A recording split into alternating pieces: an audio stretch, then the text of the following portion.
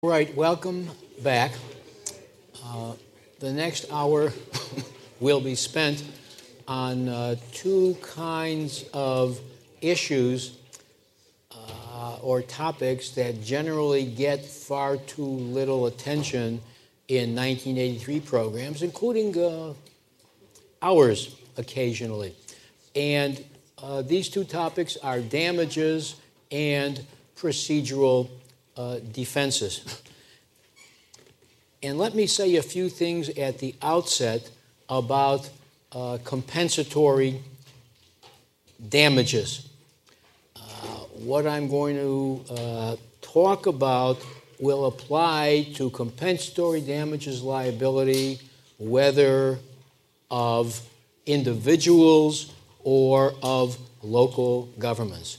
And what you need to remember or know at the outset is the emphasis the Supreme Court put in Carey v. Pifus. I've got that in my outline for you, procedural due process case, on the compensation principle. Section 1983, according to the court, compensates for actual damages.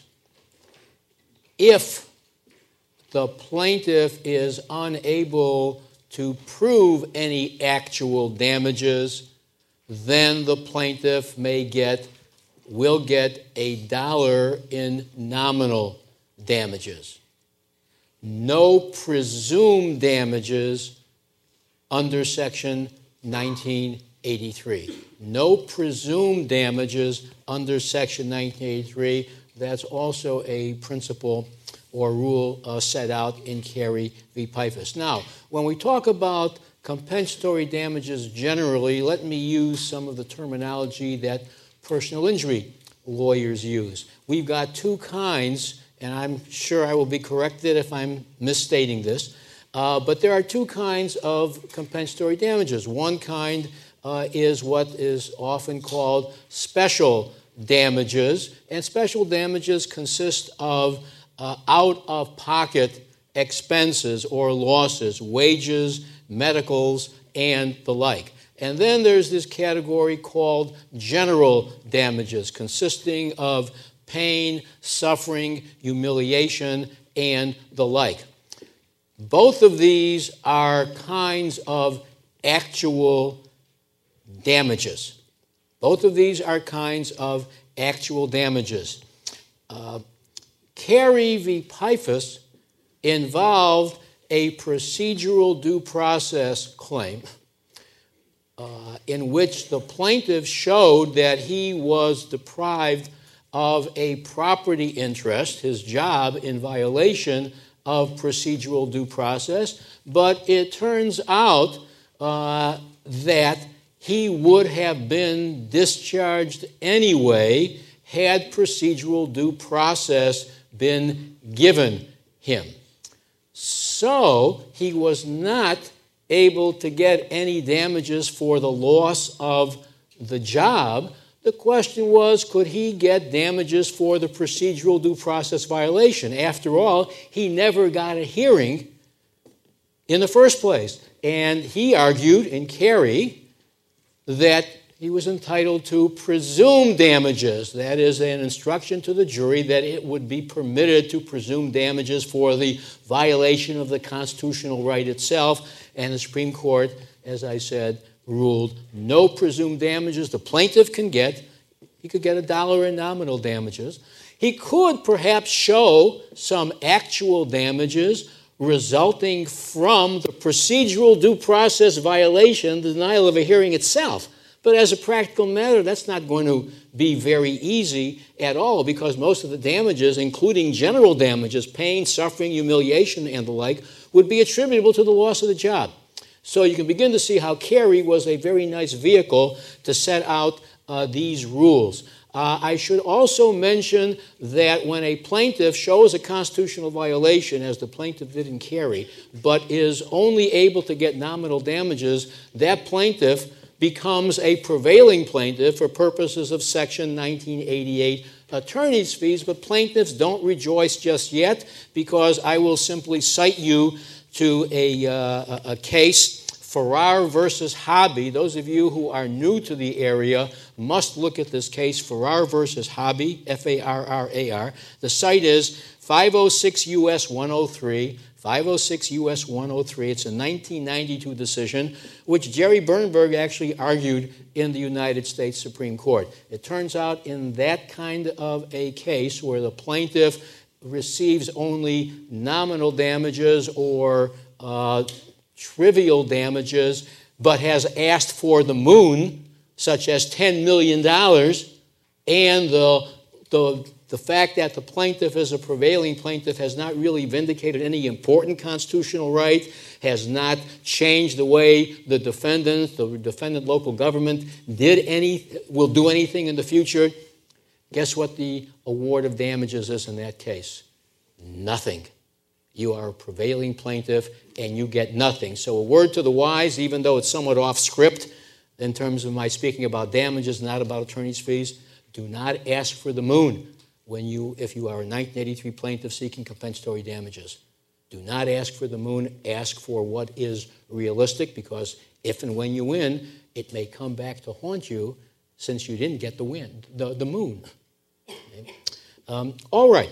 A related case is the Stakura case, which really follows pretty nicely from Carey v. Pifus to this extent that a jury cannot be instructed, must not be instructed to the effect that it is entitled to award compensatory damages for the intrinsic value or the importance of the constitutional right violated.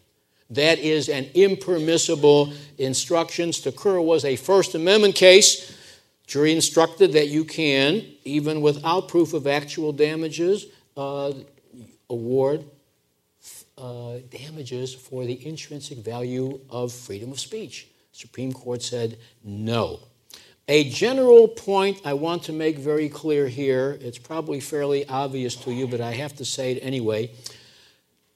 Federal compensatory damages rules are not regulated or affected at all by state compensatory damages rules.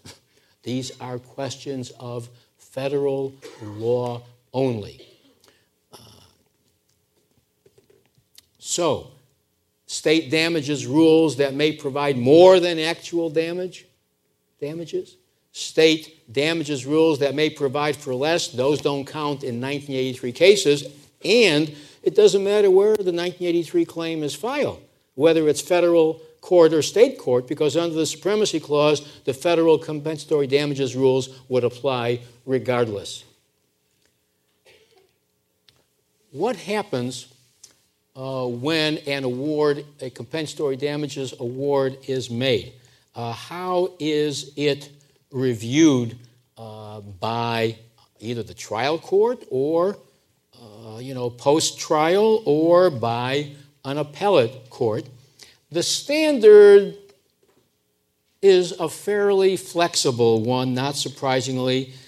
The compensatory damages award, does it shock the conscience? Does it amount to a denial of justice? Well, you can see that it's a fairly deferential standard, but I must point out to you that particularly when it comes to really high general damages awards that a jury makes for pain, suffering, embarrassment, and humiliation, federal courts have a fair degree of skepticism about those. So there are many cases in which very extensive, very high compensatory damages awards based upon pain, suffering, embarrassment, humiliation, and the like, have been reduced significantly, if not altogether eliminated, because the only testimony was the plaintiff's own self-serving testimony to the effect, oh my God, I felt so terrible when this happened, and blah, blah, blah. What is a plaintiff's lawyer supposed to do about general damages? Well, in addition to the plaintiff's own testimony, which can often be discounted, plaintiff's lawyer ought to do his or her best to get as many objective bases or indicators of general damages as possible. Testimony from family. about the effect of the constitutional violation on the plaintiff, testimony from friends, testimony from coworkers, and of course, if the plaintiff can get testimony from medical professionals, psychiatrists, psychologists, and the like, indicating what the impact of the constitutional violation was on the plaintiff psychologically, quality of life, and the like, that all helps considerably. There is another important point about judicial review of compensatory damages awards that I want to call to your attention, and it is, I think, the prevailing approach in the circuits. It's a comparability approach. Here is what appellate courts and sometimes trial courts will take into account. They will look at the case law in their area, in their circuits, and they will see the kinds of compensatory damages awards that have been upheld in their circuit and ask whether the award here for compensatory damages is comparable. Obviously, there's a lot of flexibility there, but the courts are clearly looking for some sort of guidance, and that's where they find it, under a comparability approach. So if you're a plaintiff who was fortunate enough to get for your client, the plaintiff's counsel was fortunate enough to get for your client a very hefty compensatory damages award, be sensitive to the need to comply with comparability, to make sure that yours is not an outlier compensatory damages award. Now let's move quickly into punitive damages. And here, as you've already learned, you already know, I am sure, punitive damages awards are available only against individuals and not against local governments. And there is a little twist to punitive damages awards under Section 1983. You might have thought that whenever a plaintiff proves an equal protection violation, say based on race, or whenever a plaintiff proves that there was an Eighth Amendment violation based on deliberate indifference, subjective criminal recklessness, you would have thought that there is an almost automatic entitlement to a punitive damages instruction. No, there is not in that situation. The seminal punitive damages decision is Smith v. Wade, which sets out the proposition that a plaintiff need not allege and prove malicious intent in order to get a punitive damages instruction. What is required is reckless or callous disregard. But that decision doesn't stand alone. Take a look at the Kolstad decision, which I've cited to you, a 1999 decision. There has to be demonstrated some awareness on the part of the defendant that he or she knew the challenged conduct was in violation of federal law. In other words, some knowledge of the law seems to be required of the defendant who is lost on the merits in order for the plaintiff to have an entitlement to a punitive damages instruction. Now, it doesn't mean that the defendant needs to be a lawyer particularly. You look at the job responsibilities and the like, and you infer what the defendant actually knew. So that, for example, in my hypothetical involving purposeful racial discrimination, well, that's been around with us as a violation of equal protection since Brown against Board of Education. So now there would probably be a punitive damages instruction available to a plaintiff who can show purposeful, invidious racial discrimination, only because of the actual knowledge of the law, which can be inferred from everything that's gone on in the last half century. As with compensatory damages awards, punitive damages awards are governed by federal law. Whatever state law says about punitive damages awards has no real relevance for 1983 punitive damages awards, whether in federal court, or as I said earlier, by virtue of the Supremacy Clause in state in state court. When it comes to review for excessiveness, here is where things get interesting with punitive damages. Previously, the standard for punitive damages awards, that is review standard, included shocks to conscience. I've given this to you so excessive as to indicate inherent passion and prejudice of the jury. Well, I think everybody here knows that the Supreme Court in the last 10 or 15 years has become very interested in punitive damages awards awarded under state law in state court, and has increasingly intervened under substantive due process to knock out some of those punitive damages awards, again, in state court under state law. But since these are substantive due process issues that are being raised in connection with excessiveness, these cases, such as BMW versus Gore and the like, they all apply as a matter of principle to 1983 punitive damages awards as well. And I've given you a Second Circuit case that indicates that precise point. And the three Gore guideposts I've set out for you here, they are worth memorizing for punitive damages award purposes. The degree of reprehensibility of the defendant's conduct, which is, according to the court, the most important factor. The ratio of punitive damages to compensatory damages.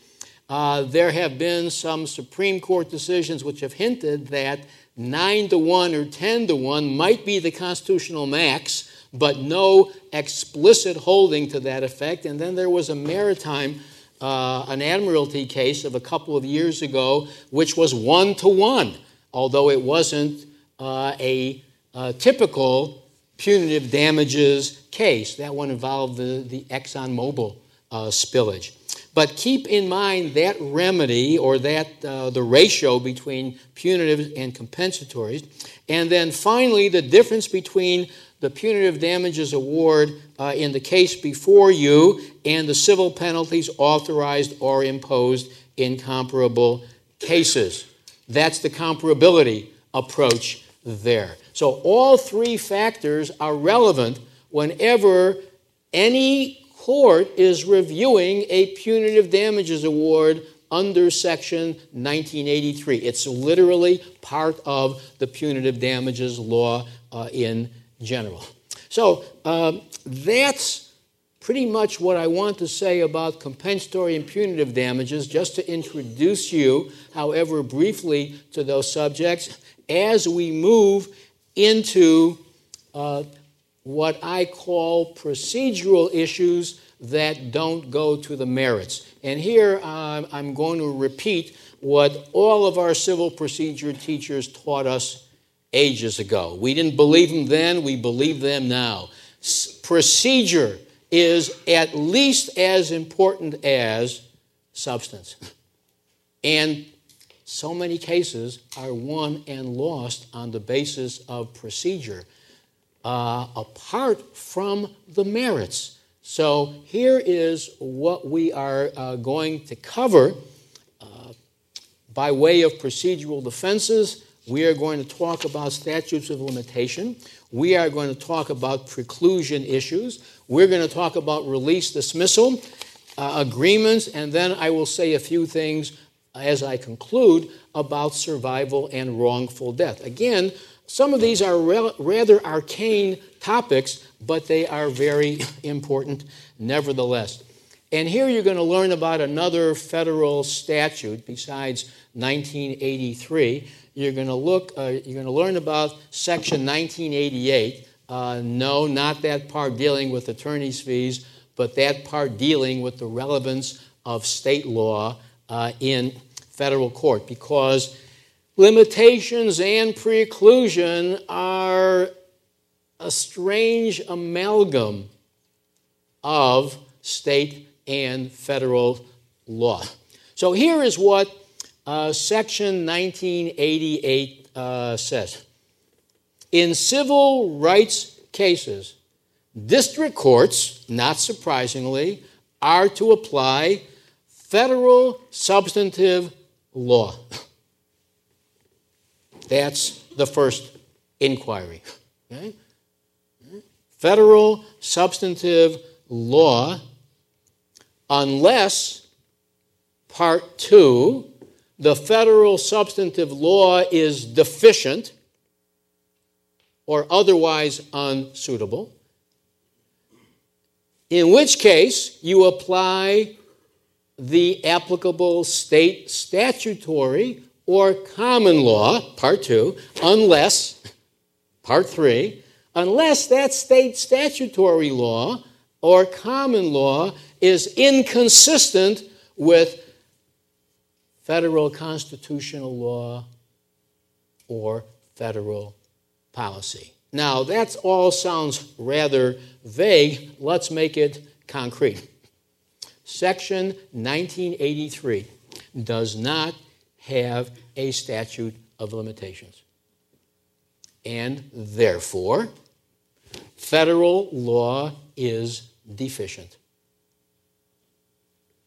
You're kicked into Part 2, which is applicable state law. And then, under applicable state law, the rule is, it wasn't this way before Wilson versus Garcia, handed down 25 years ago. It seems just like yesterday. But what you do is apply the personal injury statute of limitations in your forum state to the Section 1983 claim. So that, for example, in Illinois, there is a 2-year personal injury statute of limitations, so it follows that every 1983 claim here, filed in Illinois, must satisfy the 2-year statute of limitations period or requirement. Notice that means there is no national uniformity. Those of you in different states may have a 3-year statute of limitations for personal injuries, the personal injury claims. Some of you have 4.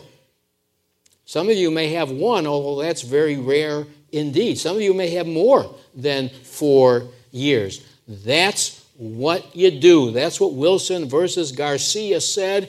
And notice, this is important, it's a question of federal law. What do I mean? Suppose a state enacts which ordinarily has a 4-year statute of limitations for personal injury claims. It enacts a special statute of limitations for 1983 claims. 2 years. That falls under the Supremacy Clause because Wilson versus Garcia says that it's a matter of federal law that you would choose the analogous personal injury statute of limitations. Now, it goes the other way, too. Let's flip it. The state has a 2-year statute of limitations for personal injury claims. The state enacts a 4-year statute of limitations for 1983 claims. Doesn't matter. That may be more favorable, but it's a matter of federal law that you apply the 2-year statute of limitations. So I have to emphasize this is a question of federal law. Now, even though there is no national uniformity, trust me on this, before Wilson versus Garcia, it was a real mess out there because you know what federal courts had to do? They looked at the specific cause of action under 1983 and analogized it to different intentional torts, to breaches of contract actions, all kinds of things, so that you never knew what the statute of limitations was unless you went to court and you played it all out. It's what I call the Section 1983 guessing game. You didn't know what statute of limitations was to be applied, but now we know.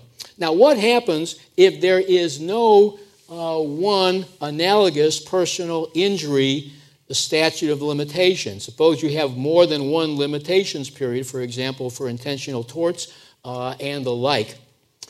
The short answer is in Owens versus O'Cure, which I've given you here, you use the residual or general limitations period. You use the general or residual limitations period. You know, the kind of statute that says if your cause of action is not covered here for this, that, or the other, then statute of limitations is 4 years for everything else, or 5 years, or 6 years. Let me make clear that we are talking about statutes of limitation and not notice of claim statutes. I'll give you another case and a quick cite. The case is called Felder versus Casey. Felder, F-E-L-D-E-R, 487 U.S. 131. 487 U.S. 131. It's a 1988 decision, and it said very simply that notice of claim statutes, which typically require notice to a local government, say 6 months, within 6 months of the claim accruing, to the government of the possibility of the claim. Okay?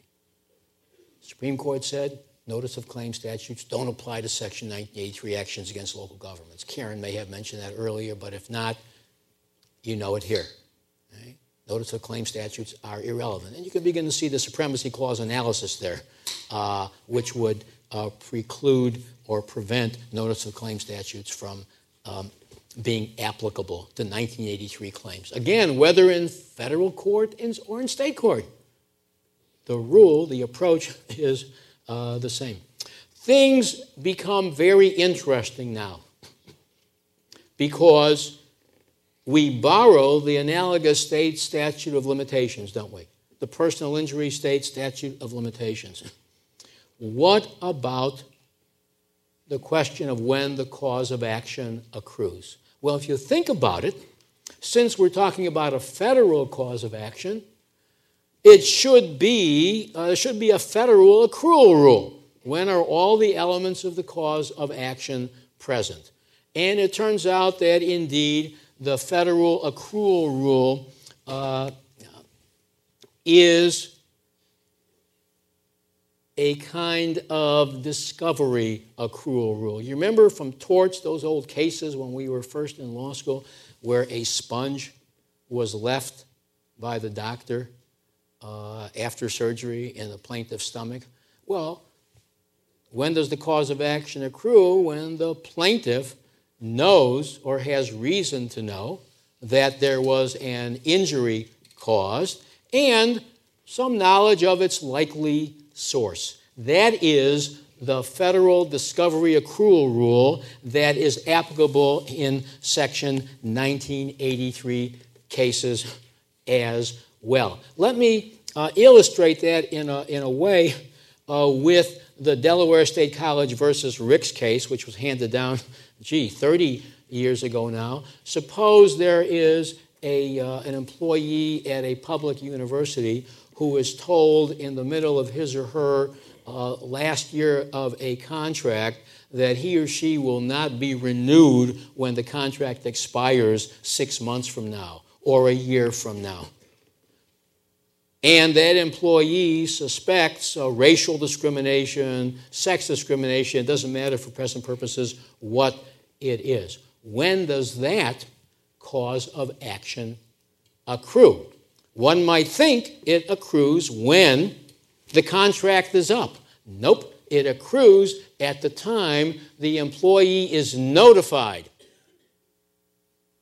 of the decision, even though the decision is not effective. And that's the Ricks case, and that's consistent, of course, with the discovery accrual rule. You know about the harm, and you know its likely cause.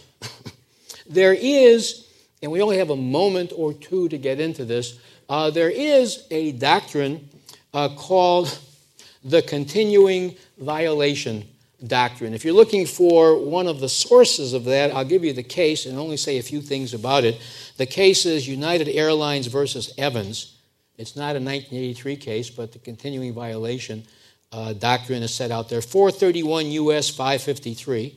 431 U.S. 553. It's a 1971 decision. Here is the major principle. You don't have a continuing violation which extends the statute of limitations just because you have continuing adverse effects of the original unconstitutional or illegal act. Continuing effects are not enough, and those of you who are familiar with that Ledbetter case of a couple of years ago, which Congress, and I think President Obama's first act, signing act as president, which Congress overruled, that involved an attempt to use a continuing violation argument based upon receiving paychecks every couple of weeks that reflected supposedly the sex discrimination alleged there. Court said, not at all. The original act was way back when, and you are too late, even though the effect of that alleged sex discrimination continued. So be aware of the continuing violation doctrine and its very severe limits. And some have questioned whether there even is such a thing as a continuing violation doctrine. The special accrual rule of Heck v. Humphrey, you remember that from yesterday? I gave you a murder conviction, and the plaintiff, who is still in prison, plaintiff sues, alleging that law enforcement officers manufactured evidence in order to railroad him, brought about his prosecution and conviction. And the Heck v. Humphrey rule is that if that cause of action is successful, and it would undermine, call into question the validity of the underlying conviction, then that cause of action hasn't accrued. So this is a special kind of accrual rule when there is an existing criminal conviction. Remember the way around that. I used the 1983 excessive force claim example where that, if successful, would not undermine the validity of the conviction for murder, and that cause of action accrues immediately. I want to call your attention to Wallace v. Cato, dealing with 1983 false arrest and imprisonment claims. The Supreme Court there declared or ruled, and these are terms of art now, these kinds of claims accrue when legal process is initiated for holding an arrestee. Let me repeat that. These kinds of claims accrue when legal process is initiated for holding an arrestee. For example, when the arrestee is bound over for trial by an examining magistrate. That's the last point at which the cause of action for false arrest and imprisonment accrues. Now, just when you thought that things couldn't get any more complicated, they're about to get more complicated. Here's where we are. We borrow the state statute of limitations for personal injury claims. We then apply federal law to the question of when the 1983 cause of action accrues. What about tolling? In other words, after accrual, there are certain circumstances under different state laws in which the cause of action is tolled. It stops running. I mean, minority is a very good example. Mental disability is another example. And there are a host of other examples that states have provided. Well, that state law applies, that state tolling law applies to 1983 claims as well. Why? Because you have borrowed under Wilson versus Garcia the state statutory limitation scheme, and with it you have the tolling scheme. So state tolling law applies at least now, remember that language of 1988, at least where it's not inconsistent with federal constitutional law or federal policy. And I don't know of any, I haven't seen I don't recall any cases in which a state tolling principle has been found inconsistent.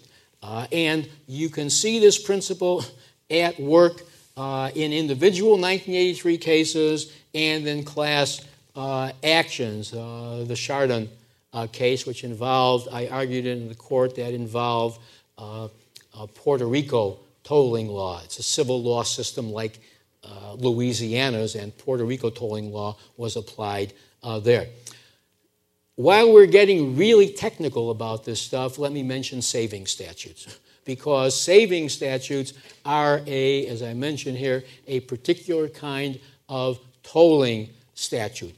When a plaintiff files in the wrong venue, or where the plaintiff's cause of action is dismissed for want of jurisdiction, in both cases utterly unrelated to the merits, let us assume, some states provide that during that period when the lawsuit was where the lawsuit was improperly filed, the statute of limitations has stopped running. So you get that extra time back. Does a state have to provide a saving statute? Not at all, but many states do, and that's part of the overall tolling scheme.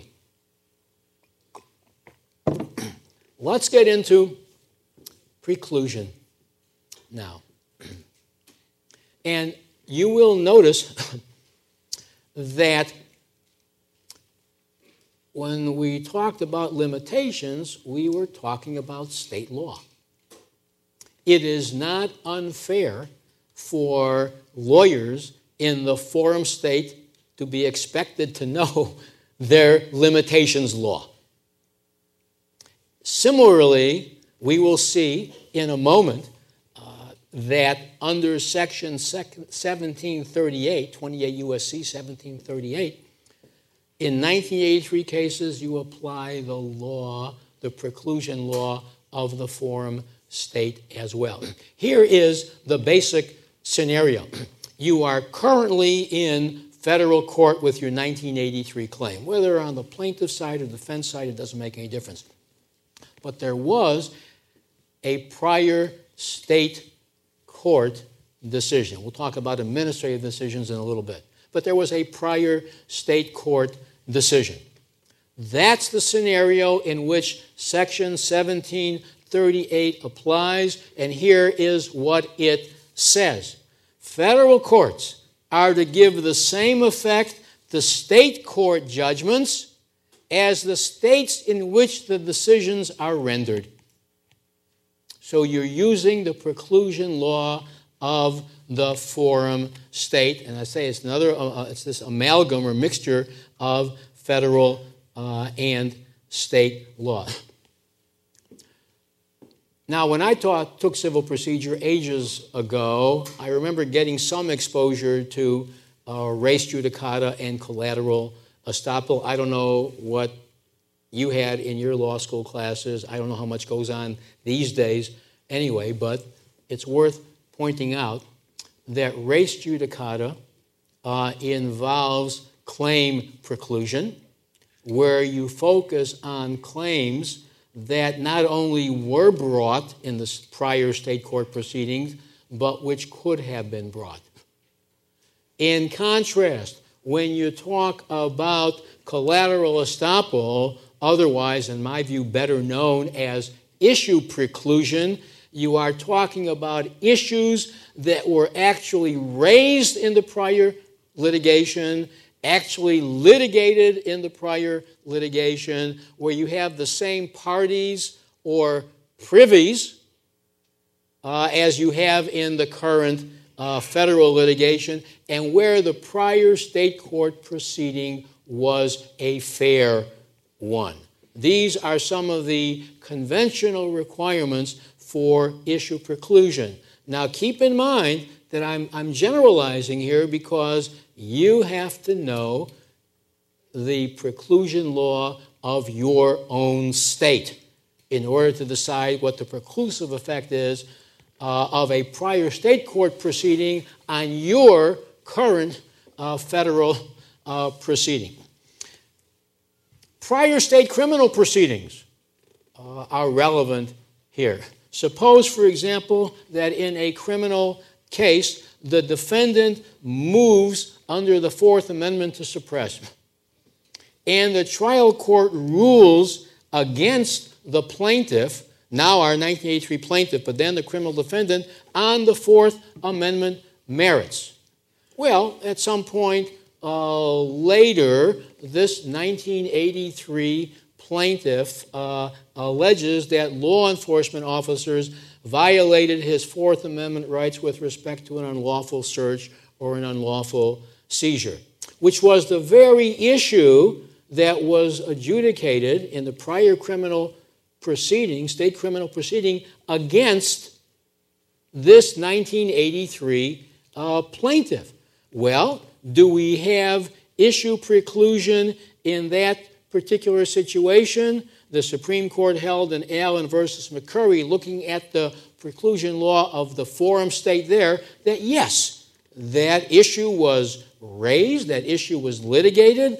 You've got the same party here, the plaintiff, who was a criminal defendant then, had more than an adequate opportunity and incentive to litigate all of this, and the proceeding was fair. That is, the defendants in this 1983 scenario that I've just given you would be using collateral estoppel, issue preclusion defensively. Defensively, right? Suppose, in contrast, just to play with this a little bit, suppose the plaintiff, when he was a criminal defendant, moved to suppress on the same Fourth Amendment basis, and this time he wins. And now he sues law enforcement officers, alleging that they violated his Fourth Amendment rights. Notice what he's trying to do there. He's trying to use issue preclusion offensively.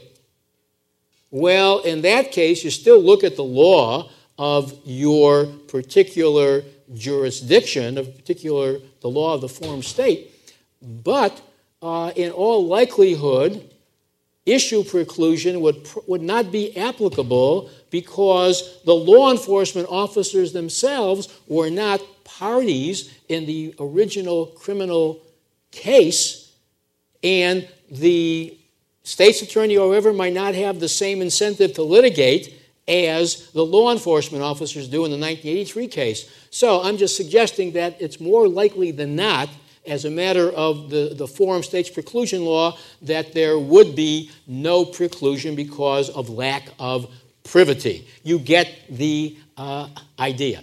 Here is an easy scenario now, as we move away from criminal cases into prior state judicial proceedings. Suppose a plaintiff, suppose a person, the public employee, is fired and she brings a breach of contract claim against the employer and loses. Not willing to take no for an answer, that plaintiff goes into federal court and brings a sex discrimination claim against the employer. Guess what? Under the law of most states, because the 1983 claim could have been raised in the prior state breach of contract action, right? There'd be jurisdiction. We know that there's probably a mandatory jurisdiction in the state courts under the Supremacy Clause. Under the claim preclusion law of virtually every state, the plaintiff will lose on the 1983 claim. Keep in mind the result would be the same if the plaintiff had won under the breach of contract action in state court and then wanted to go into federal court thereafter. Could have been raised. That's res judicata. That is claim preclusion. You decide those issues by looking at the law of the forum state. What about prior administrative proceedings that have been judicially reviewed? Well, the Supreme Court has told us that Section 1738 is applicable there, and the judicial review component is very important. That's a prior state judicial proceeding. 1738 governs in that situation. What happens more often is that when a plaintiff has lost in state administrative proceedings, the plaintiff will not seek review in the state courts, but instead will go directly into federal court with the 1983 claim. What's the rule there? Do the administrative findings of fact, almost surely questions of law could not bind a federal court, questions of law that have been resolved by an administrative, questions of federal law that have been resolved by an administrative proceeding, surely those don't bind, but findings of fact, would those be precluded? Would issue preclusion apply with respect to the subsequent 1983 cause of action in federal court? Now, there's a little trick here, but it's easily resolved. The trick is that Section 1738 only applies to judicial proceedings, doesn't apply to administrative proceedings. But the way the court got around it is to say the following: we're going to create a federal law of preclusion such that we're going to give the same preclusive effect to the prior state administrative proceedings as the state would itself. So the federal rule is comparable now to what Section 1738 does. One very important consideration: you can't give issue preclusion effect. You can't give collateral estoppel effect to an administrative agency's findings of fact unless that administrative agency's procedures are consistent with procedural due process. No surprise there, obviously.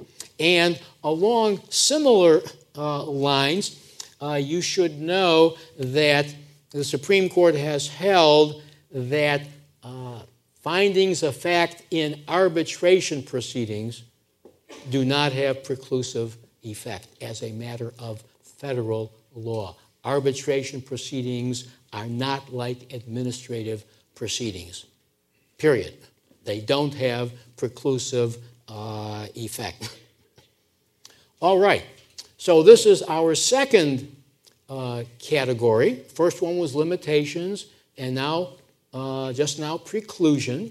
And we've been talking about this amalgam, mixture of federal and state law. You need to know, for 1983 purposes, your own state's limitations law and your own state's preclusion law.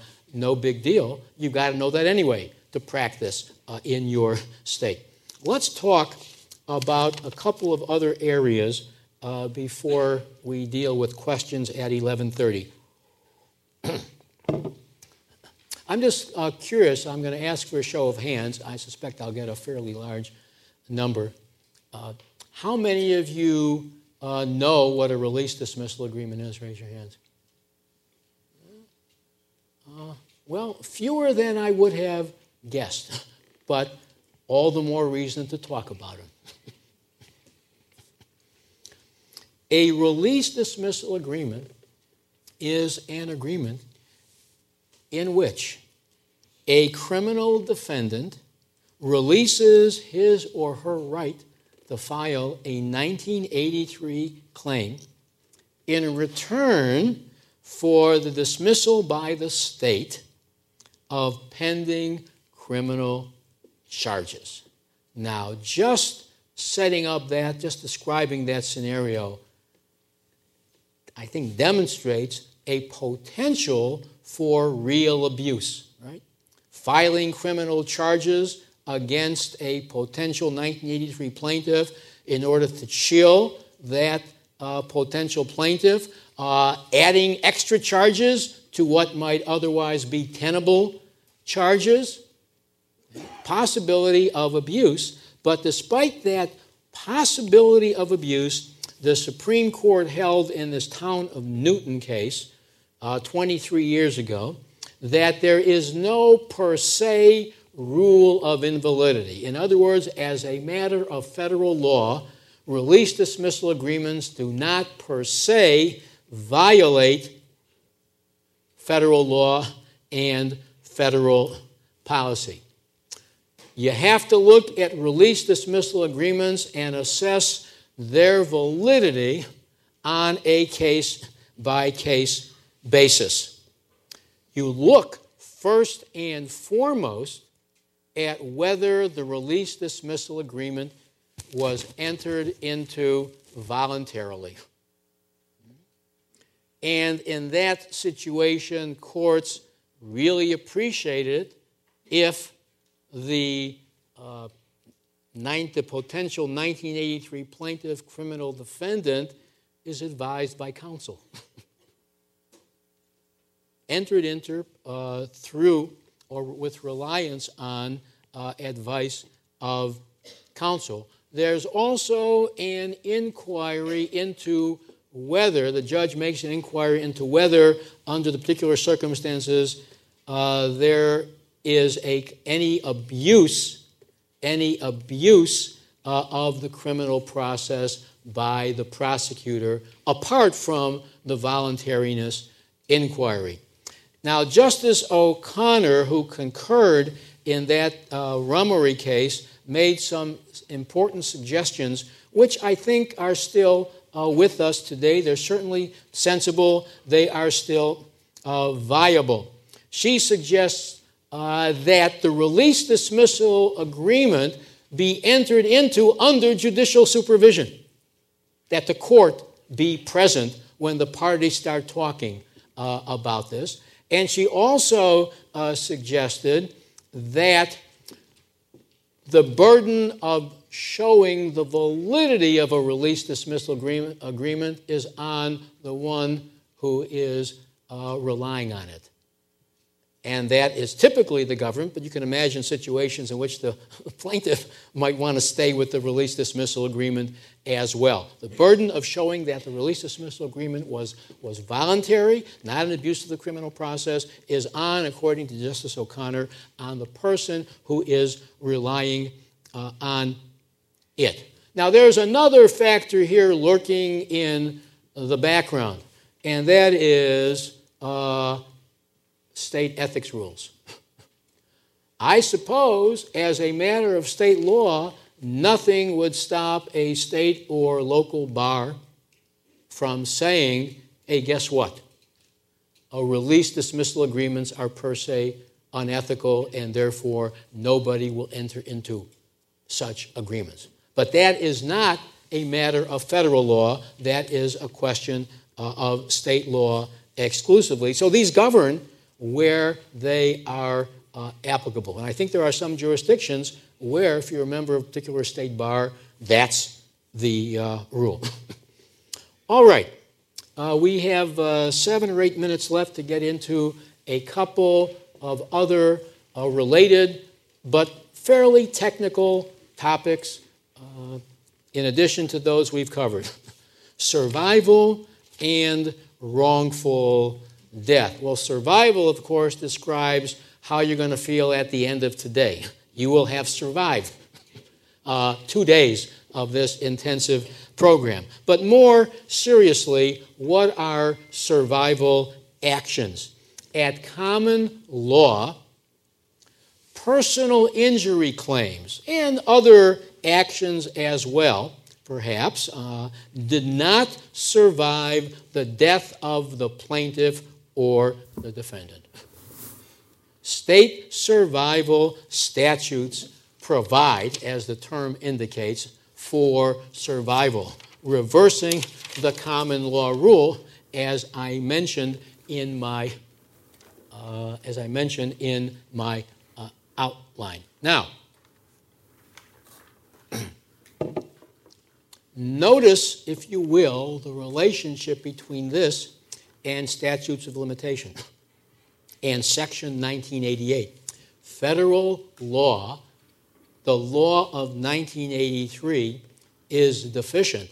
It says nothing about survival, and it says nothing about wrongful death, about which more in a few moments. So what do? Well, we now know the drill. If federal law is deficient, we look to and borrow the survival law of the forum state, unless that survival law is inconsistent with the federal Constitution or federal policy. And that's what this Robertson versus Wegman case is all about. What it says is that the mere fact that that particular 1983 plaintiff's cause of action does not survive under state law, it doesn't follow that that state law is inconsistent with federal constitutional law or federal policy. So long as the state survival statute is an even-handed one, doesn't single out federal claims for in a discriminatory fashion, you win a few under survival and you lose a few under survival. So you need to know the survival law of your forum state. What are wrongful death actions? And I should point out that in some states you have one, in some states you have the other, in some states you have a combination, which can get pretty messy. Survival and wrongful death actions are treated in the same way. But here is what, as a technical matter, a wrongful death action is. It is an action brought by the heirs for the wrongful death against the defendant for the wrongful death of the decedent. For the wrongful death of the decedent, and typically the heirs are seeking compensation as heirs now for their pecuniary losses resulting from the plaintiff's death, which, the decedent's death, which, as I mentioned, was caused by the defendant. That's where the wrongful death part of it comes in. You see, it goes beyond survival. The death is caused by the defendant. Here is a very interesting question which we have some answers to already. Suppose, and of course 1983 doesn't have a wrongful death component, so what a 1983 plaintiff, if you will, borrows the wrongful death law of the forum state, so that the heirs basically bring the 1983 wrongful death action. But here is where it gets a little tricky, much more so than for survival. Many states severely limit the compensatory and punitive damages awardable for wrongful death. So here is the question. When you borrow the wrongful death statute so that the 1983 action can be brought by the heirs for wrongful death, do you inevitably borrow all of those restrictions, limitations on the damages recoverable? The Supreme Court has never answered that question. It might have in the Jefferson versus Tarrant case, which was later dismissed. But we have some circuit court opinions. Well, one in particular, Bell versus City of Milwaukee, which is still the law in this regard, that says something very interesting. Sure, you use the wrongful death statute to bring the 1983 claim, but you apply federal damages rules, both for compensatory damages and for punitive damages. That's what Bell versus City of Milwaukee says. Very important. You're borrowing the wrongful death statute for purposes of filing the lawsuit, but you're not borrowing it for purposes of the limitations of damages, which would be inconsistent, according to the Seventh Circuit, with federal law and federal policy. Now, the last question, the last point, is a flip side of that. What if a state's wrongful death statute provides for enhancement of damages above and beyond what federal law provides under 1983? Well, if I'm making myself clear, if I've made myself clear up to now, you know the answer. The answer is enhancements are not applicable in 1983 cases that are brought under the wrongful death statute because it's a question of federal law. Inconsistency would apply there as well, even though one might have thought, well, you know what, what's wrong with enhancing? That's certainly consistent with federal policy, but that's not what The 11th Circuit said, and here I'll give you the last cite, in the Gilmer case about enhancements now, Gilmere, 864 Fed 3rd 734, 864 Fed 3rd 734, an 11th Circuit 1989 decision. Again, federal damages rules apply, both for comps and for punitive damages. And here it is, 11:30, almost exactly.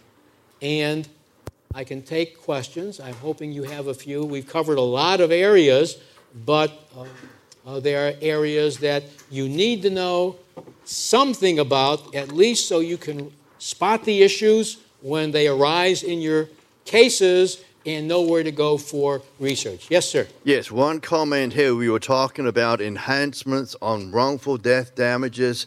An area that comes up is the pain and suffering of the deceased, not the survival action of the deceased. And that's a big bone of contention. In the Ninth Circuit, it is allowed. It's not considered an enhancement, but that's something that comes up all the time. Can you get pain and suffering from the deceased in those few minutes or seconds before he actually expired? Very hot area. Well, that's interesting. As I understand, as I recall the Bell case, the Seventh Circuit indicated that you can as well, and you're saying the Ninth Circuit has said the same thing. Notice what you've described. In a very real sense, the 1983 wrongful death claim has been converted into a claim that could have been brought, that would have been brought by the decedent himself or herself had he or she survived. That's precisely the issue. Very good. That's exactly what it is. And you step in it, even though he's deceased, if he has survived, he would have got wrong. And the argument is, if the officer had not killed the guy, then they would have been liable for pain and suffering. Right. They killed the guy and they cut it off. So it's an equity thing. Yeah. Good question. Is there anybody up there? You may remember I reminded you earlier that these mics are available for you. Additional questions? Please.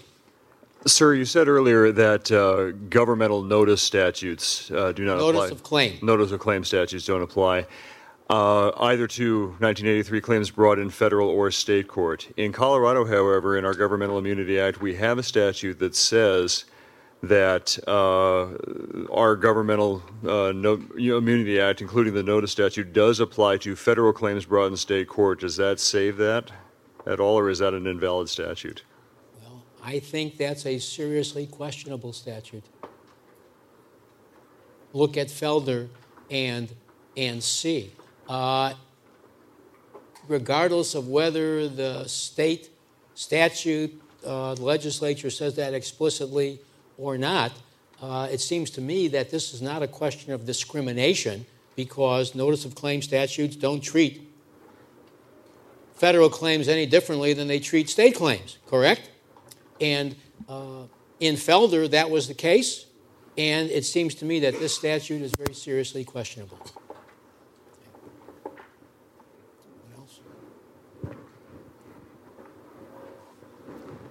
You may all be ready for lunch. That may be.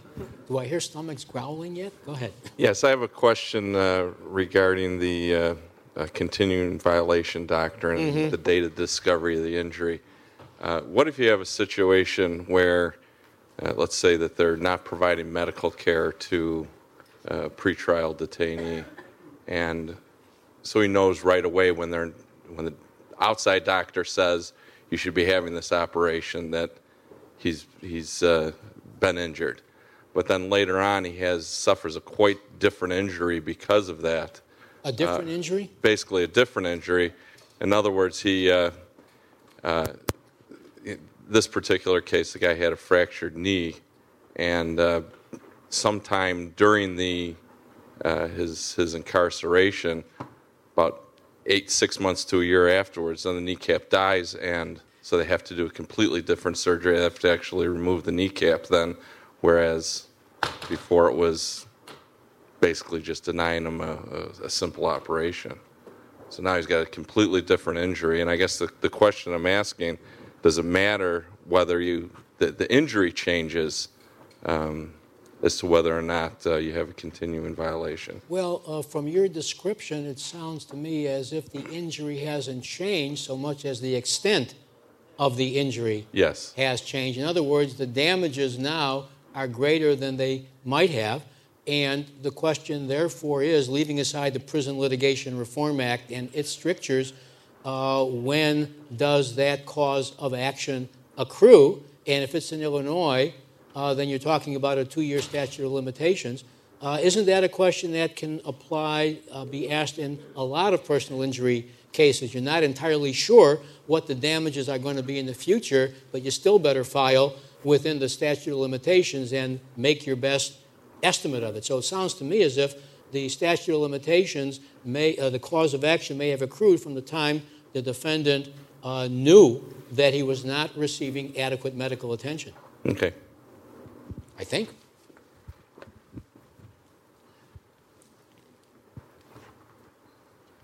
Thank you. Could you clarify what you said about the accrual of a claim for discrimination, where if you receive notice before your contract is over that the claim accrues then, but you don't presume any damage for a 1983 action? So have you actually incurred an injury at the time that you get the notice, but before you're actually terminated?